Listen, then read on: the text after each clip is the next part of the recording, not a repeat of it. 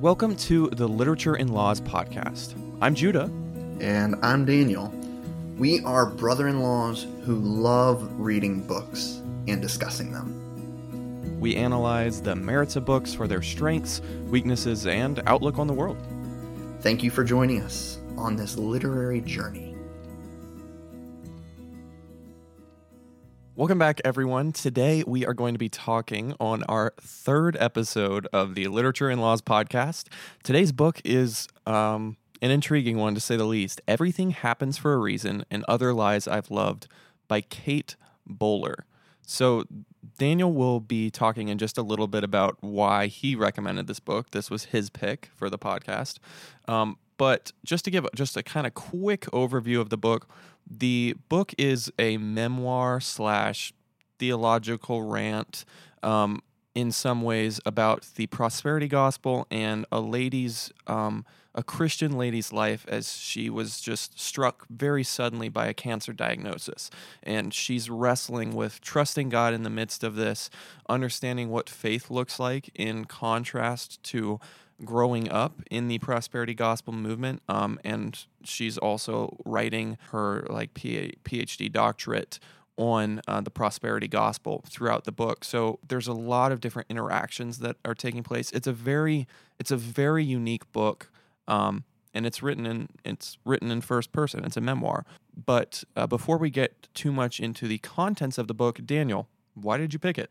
So this book was one that I saw on Goodreads there's the suggested reading, and I know there's the cliche, don't judge a book by its cover, and I didn't want to judge this book by the title because I think I had a gut reaction against the title. Sure.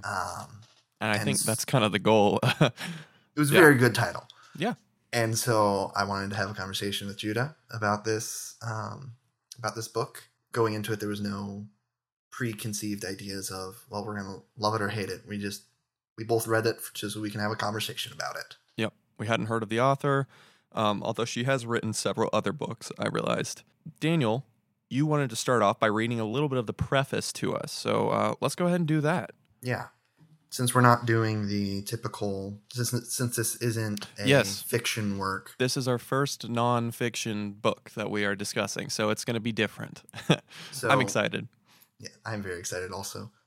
We're going to read the preface, a little bit of the preface, so that way you can get an understanding of what's going on, what she's trying to write in her book. Yep. Just to give context for what we talk about later. Yeah. So, the preface starts with, there's a branch of Christianity that promises a cure for tragedy. It is called by many names, but most often it is nicknamed the prosperity gospel, for its bold claim that God will give you your heart's desire, money in the bank, a healthy body, a thriving family, and boundless happiness. And then it goes on to say, the prosperity gospel is a theodicy, an explanation for the problem of evil. It is an answer to the question that take our lives apart.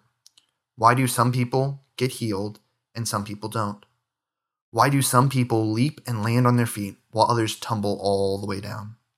Why do some babies die in their cribs and some bitter souls live to see their great-grandchildren? The prosperity gospel looks at the world as it is and promises a solution.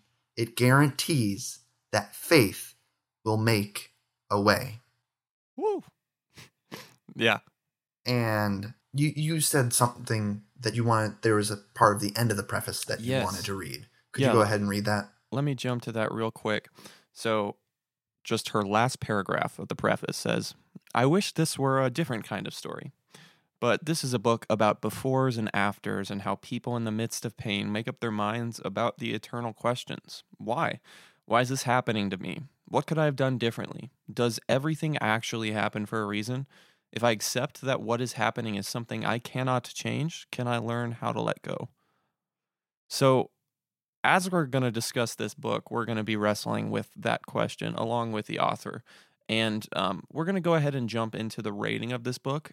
And it's going to be a little bit convoluted. Both me and Daniel sort of discussed it. The book isn't terribly gripping. It's not our favorite writing style, and other things along those lines. I mean, we could, go detail for detail and talk about what we did or didn't like, just in regards to, a more literary sense. But there is a lot of grace to be had in this situation because the author is someone. I mean, if you read the story, it's a depressing book. It's a heart-wrenching story. Because she has a stage 4 Yeah. terminal diagnosis of cancer that she's writing this book while doing. Yes. And she talks about, like, throughout the book that, especially towards the end, she doesn't know if she'll even survive the next 2 months because she's on an experimental treatment and different things of that sort. So in the midst of all of that, like, it may not be our favorite book from that perspective, but we're going to be discussing it much more regarding its content than how it may or may not have, like, intrigued us per se. Did I state that decently well? I think I would just say it's a bit rough around the edges. Sure. It's not refined as I'm sure what her writing would be if she wasn't struggling with cancer. Yeah.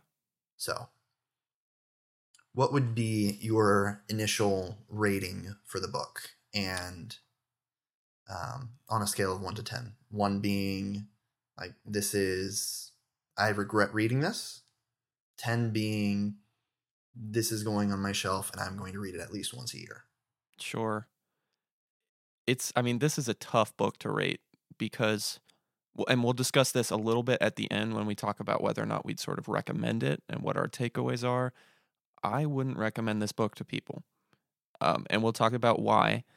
But in the midst of that, it does get you thinking about a lot of things, but I actually wouldn't recommend it to someone who's struggling with the things that she's struggling with, which is odd because the book's sort of supposed to be a memoir, and you'd look at the title and you'd think, okay, maybe this is the kind of book that's going to encourage me, but it doesn't really feel like that. And because I feel like it falls short in some of those areas, I'm just going to have to give it a 5 out of 10. That's where I'm going to put it. Like, I'm not complaining that I read it. It was very interesting, and her story is really touching, very heart-wrenching. But yeah, what about you, Daniel? I share the similar sentiment that I wouldn't recommend it to someone who is going through tragedy. However, I would recommend it to someone who knows someone who's going through tragedy. The reason is because she is writing as someone who's going through it.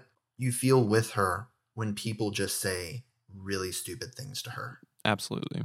And so if you know someone who's going through a tragedy, this would be a really good book to read so you can basically know what not to say to someone who's suffering. Yeah.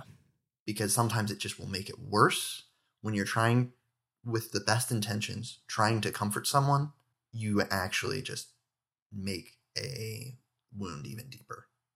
So that would be the reason why I would recommend it. I'll probably give it a 6 to 7, somewhere around that range. Okay. I most likely won't read this book again, but I'm glad I read it and glad to have this conversation with you. Yeah, absolutely. So I want to say one comment before we jump right in. Absolutely. There are a lot of books out there that deal with topics like this. And it's important because, especially from a Christian perspective, suffering it's one of the largest topics out there. I mean, Christ's death and resurrection is all about his suffering. Our salvation is all about his suffering. There's one chapter in the Bible, Genesis 1, that doesn't have suffering in it, and everything after that, other than prophecies and Revelation and Daniel. And yes, I saw Daniel's face. Other than the end and the promises there, but Genesis 1 is the only point where suffering hasn't entered human existence. Everything after that, we are plagued with the ramifications of sin. And this book is wrestling with that. And the prosperity gospel, I would argue, does not handle it well. But we're going to be talking about that. And despite the prosperity gospel not handling it well, I think their solution is a lot simpler than what the Bible presents, it's a lot easier. Go ahead. I think that's a great idea, but can you explain it a little bit more? Yeah. And what I mean by that is the idea, and we'll talk about this. Actually, let me just go ahead and share a quote that she talks about in the book from Yeah, page absolutely. 15. In a spiritual world in which healing is a divine right, illness is a symptom of unconfessed sin, a symptom of a lack of forgiveness, unfaithfulness, unexamined attitudes, or careless words. So, in the prosperity gospel's eyes, illness, sickness, anything that's resulting in downfall in your life, you got fired from your job, something like that, it's not possible for that to be anything other than lack of faith or unrepentant sin or something of that sort. And I would strongly disagree with that, and we'll talk about why. So, But go ahead. can I throw in something Go for it. here? My most recent sermon that I preached, the point of the sermon, it was from Jeremiah 6, was that sometimes God allows suffering. He causes suffering in people's lives for rebellion against him. Mm-hmm. How would you say that differs from what the prosperity gospel is saying? Well, I think... Or do you just think that I'm wrong? No. I mean, I absolutely agree. God, the Bible says God disciplines those that he loves. So there are certainly times in Christians' life where suffering is the result of their poor choices or unfaithfulness, right? If your family is poor because you gambled all of your money away, well, that's on you. But I wouldn't say that that's a justifiable argument to say why the prosperity gospel is right. No. Yeah. I'm drawing a blank at the second for the best biblical reason I can think of regarding what you're asking, though. The way I view it is more of, the key word is sometimes. This is not an all the time thing. The prosperity gospel views it as Black and white. Always.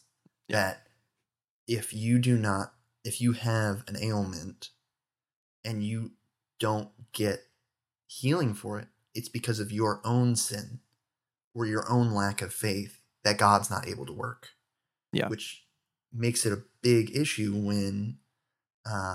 because the power to actually do the healing is based on you, not on God, which that can create a dangerous theology. Oh, absolutely. And thank you, Daniel. Sometimes I just need your wisdom to get me back on track. I don't know if you're like this ever, but I just need a comment or another person's thought, and then I'm like, okay, now I know what I'm actually thinking. John chapter 9, Jesus is talking to the Pharisees about the man born blind. And he says, neither he nor his parents sinned. Jesus answered, he was born blind so that the works of God might be displayed in him. Or, yes, I think you're right. As Jesus went along, his disciples asked him, Rabbi, who sinned, this man or his parents? Yes. Yeah, good catch. Thanks.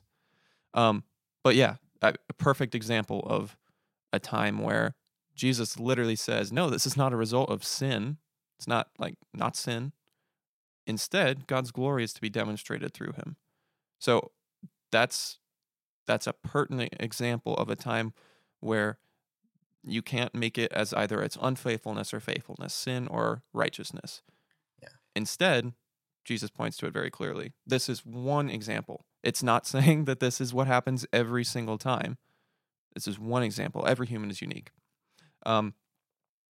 But, Daniel, this question I'm about to ask you is one that you wrote down, but it goes right along with what you're asking.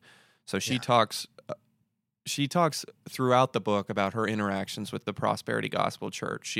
She talks about a time she went to Joel Osteen's church, and she describes very vividly her walking through the ginormous parking lot and going up, elevators and these flashing billboards and merchandise for the pastor and for a Good Friday service. Right. There wasn't much lament during a Good Friday service. Which lament is a very interesting biblical category that we could discuss for a very long time. But regardless, she sort of talks about this idea of babies, the prosperity gospel showing these chubby-cheeked babies, well-dressed individuals, nice houses, nice car. What are your thoughts about how the prosperity gospel presents the gospel to this world? Yeah. And I think she talks about how the gospel in the prosperity movement is a very tangible gospel because you can point to, man, that person's blessed by God. See, can't you see their family? Can't you see them rolling out in their minivan from their white picket neighborhood? So like you can point to the gospel, the prosperity gospel at work. This is what Christ died for. So that way you can be well-off individuals, have a great family. Christ came to take away the sickness.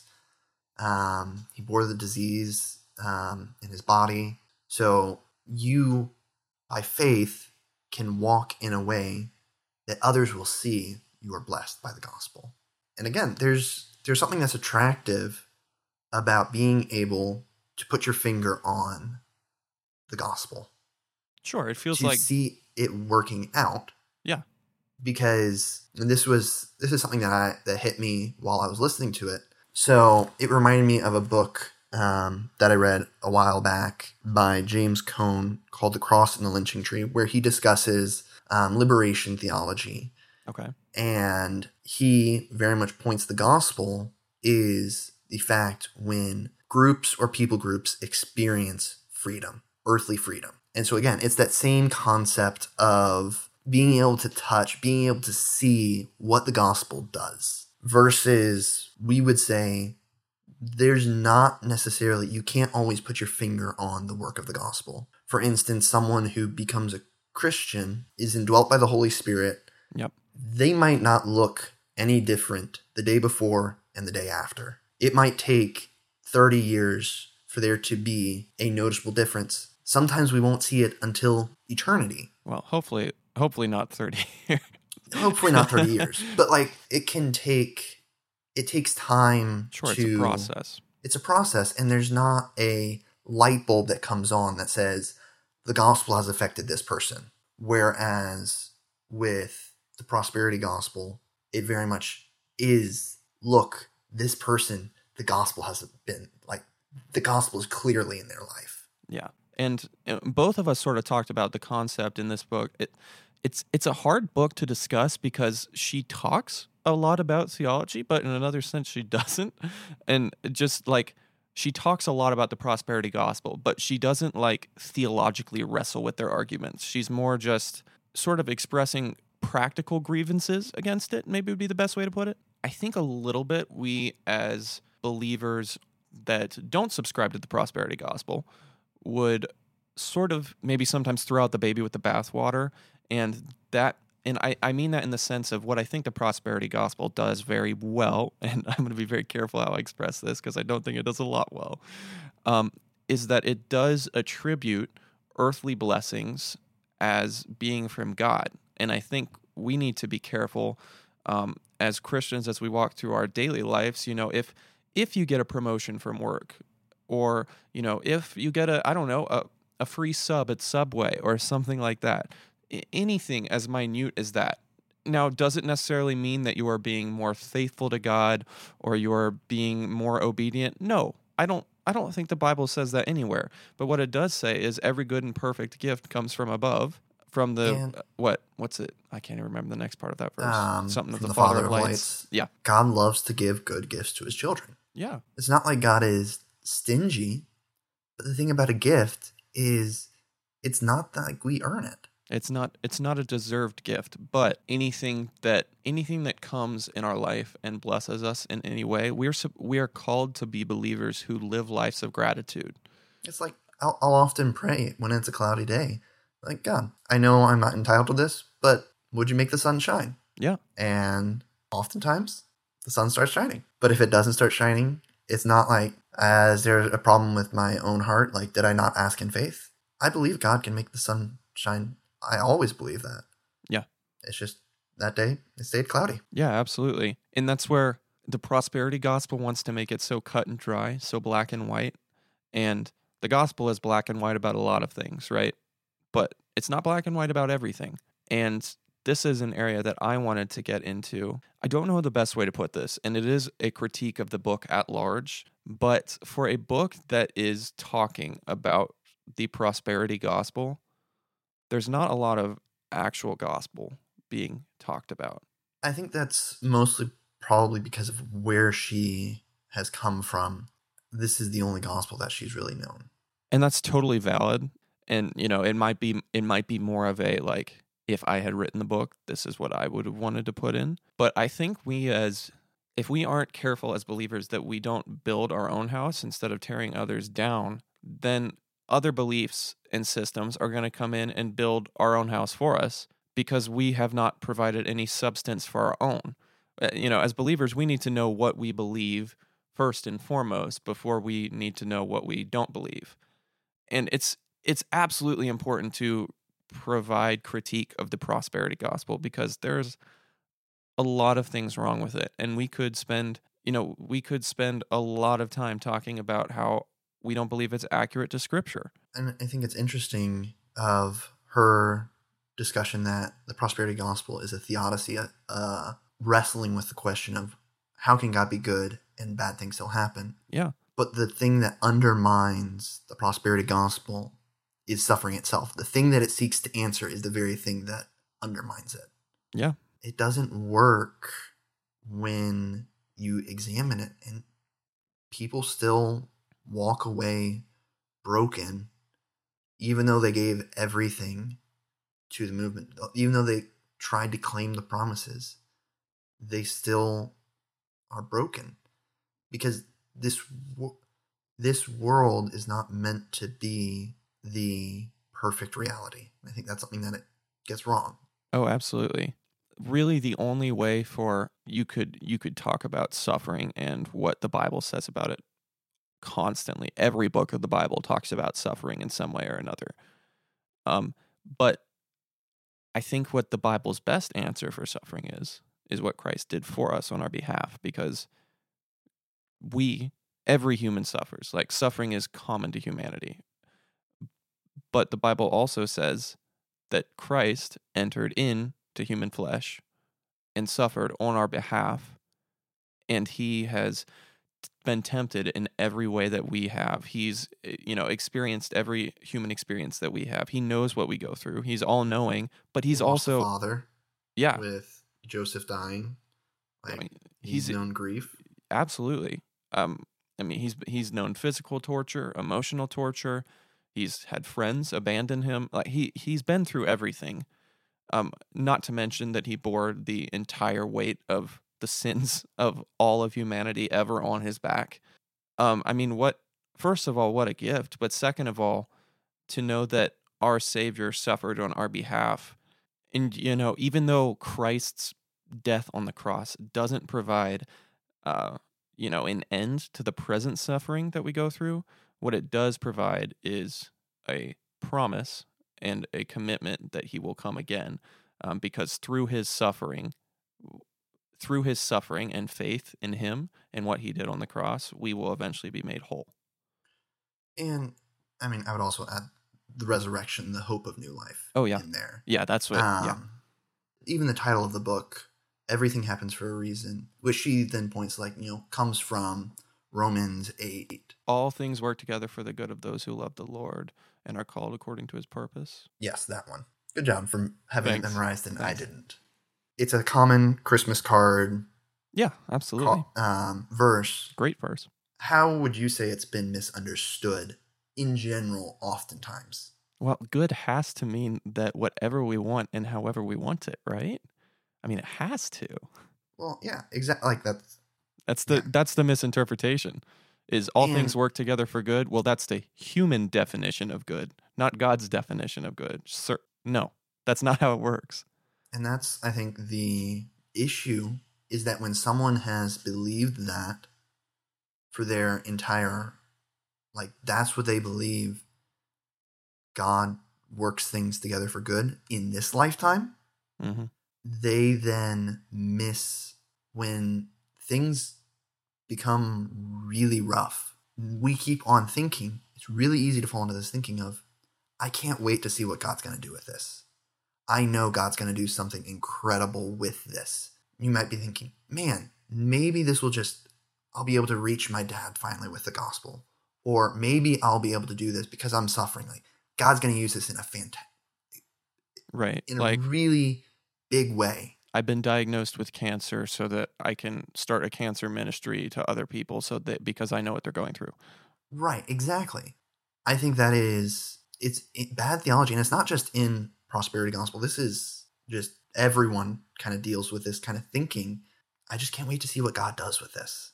And it's hard when we will not know an answer for some things.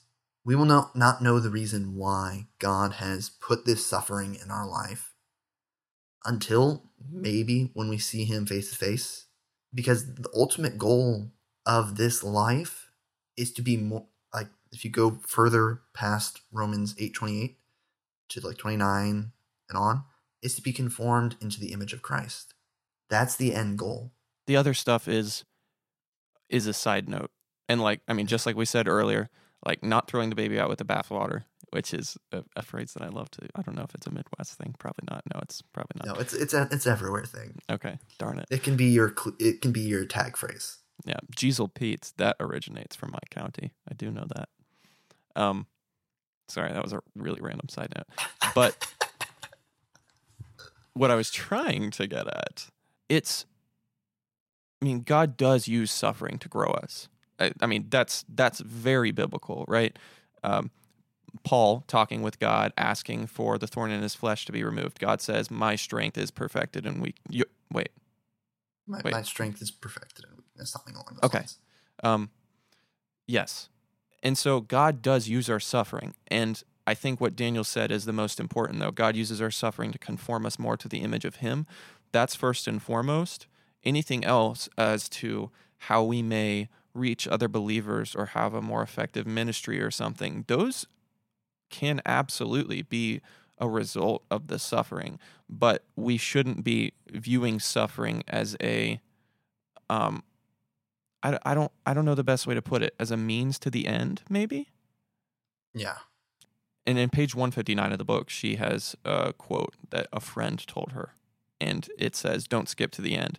And I think that's kind of what she's trying to get at with the book. And I think Daniel would agree with me. I really like that point. Yeah. And it's not saying my immediate gut reaction. You hear that quote, you're like, what? Don't think with an eternal perspective, or don't look. No, that's not what it's saying.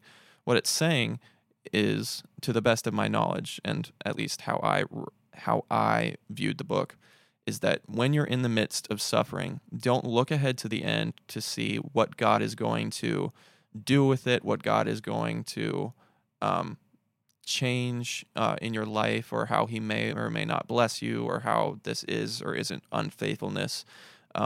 Now, those are all elements to think about, discuss, pray about, all that, not throwing any of that away. But live in the present, recognize that God is with you day by day. His mercies are new every morning, and don't take what you have for granted. It's so easy to, in the midst of suffering, lament and wonder, when is this going to end? When is this all that? And that's not unhealthy. But don't forget that although you have everything that you're going through, you still live in the present, and God can still use you in your current circumstances. And I would add to that is, it can be very tempting to look at the past. If God was with me then, He has abandoned me now. Or God will be with me then, once it's all better. But to recognize that even in the suffering, even in the heartache, God is still with you. Yeah. The Bible says the Lord is close to the brokenhearted. I do want to, before we kind of conclude, I'm going to give my last thought. When anyone talks about the subject of suffering, it's really, really easy to come across as stale, because if you are suffering yourself, the easiest, I'm going to call it a lie of the devil, is that no one knows what I'm going through. No one can understand. God doesn't understand. God isn't with me. And all of those doubts and feelings are completely valid, understandable to have, but that doesn't make them true, right? Feelings don't, the amount of feelings you have about something does not determine the truth or fallibility of something. So even though Daniel or I haven't necessarily experienced anything that someone listening might be going through, or someone that's recommend this, or someone who's reading the book, may even feel like, oh, but this author doesn't understand exactly what I'm going through. Well, of course we don't. We're human. But God does, and it's really easy to come across as calloused. There's a whole appendix that Daniel read that talks about how to talk to someone who is suffering, and that is one of the areas that modern Christianity gets it so wrong, and we need so much discernment and love when we talk to people who are suffering, because frankly we don't get it most of the time, and we don't know how to do it right. A lot of what you need to do is learn how to stop talking and start listening, and just be there, be present, and let God do the work. So those are my thoughts. Daniel? Well, I think for kind of just some closing thoughts on this topic in this book, on the topics of suffering in general, if you're not suffering, this is the perfect time to start wrestling through why is suffering here? Yeah. Because when you're in the midst of suffering, you are going to be very emotionally raw to where you can't healthily think through these situations. That doesn't mean you shouldn't wrestle with it then. It's just the much better time to do it is before you start suffering. We are all going to suffer at some point. Different levels. So it's not a matter of if, it's a matter of when, because we live in a broken world. I mean, there's a reason that so many of the descriptions of God throughout the Bible are that of a strong tower, that of a rock, a firm foundation. Daniel, did you have one last point? I was thinking about closing us out with a song by John Newton. He's the one who wrote Amazing Grace, and it's about suffering. And I think it's a good way to end. This inward trials I employ, from self and pride to set thee free, and break thy schemes of earthly joy, that thou mayst find thine all in me. That's good. Yeah. Suffering so that way we know more of who God is. Yep. Absolutely. And last point to say, guys, neither of us are God, so find your wisdom from Scripture, not us. That's what's most important. That's God's words. We aren't. So anything we said, compare it to Scripture. See if we were right. That's the only way you can know. The Bible talks about that all the time. Find your hope in Him. But thanks for joining us, guys. This was a fun discussion. Everything Happens for a Reason and Other Lies I've Loved by Kate Bowler. Check it out. Next podcast is going to be number 4. So we'll see you guys then.